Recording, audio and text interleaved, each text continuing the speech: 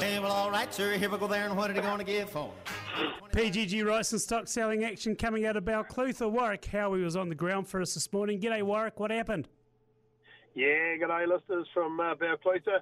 Where next week on the 18th of October we have another cattle sale. So if you've got any cattle you'd like to move on onto the grass market, do give your local PG Wrightson's agent a ring and get them entered in for Balclutha next week. And likewise, if you are looking for a few cattle, do make your way to Balclutha on the 18th of October.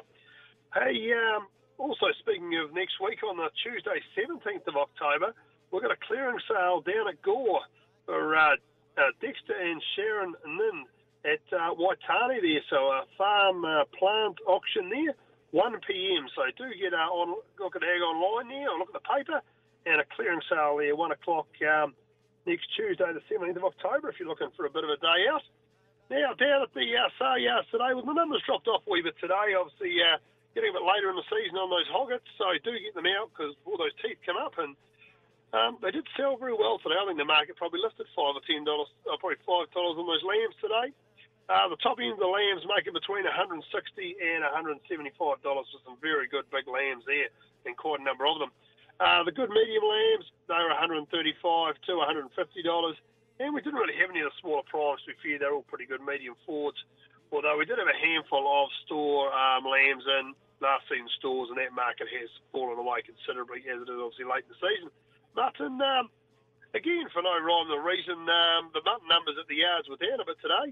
And I'd say the price was, again, probably up $5 or $10 for what we did have. And those good, big, heavy wet dry ewes, they were making between $100 and $128. They sold very well today.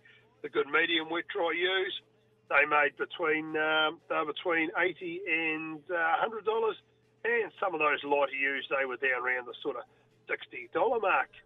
And the sale yards tip of the week. Well, the sale yards whisper from Balclutha.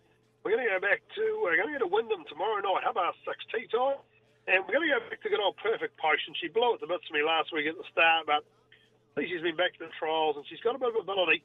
Dribble 7 easy. She's got a bit of class, so I think she'll win race 10. Sorry, mate, you just cut out then. Repeat that tip. Oh, sorry, yeah, the sale yard was the Perfect Potion. We got her home about a month ago, and then she flew to bits on us a couple of weeks ago, but I think she's back. She's got a bit of ability. Barrier 7 over a mile won't be easy, but yeah, I think she'll get the job done. Perfect Potion, and if you want to throw her in a Cornella with number 1, Judique, I think Brent Barclay, I think they'll be chasing on. So that's race 10 at Wyndham, 6:30 on Thursday night. When you're having tea, you can watch that instead of the news, and that'll be great. So have a great week, listeners. Thank you very much. 25 to give 30 now, 5.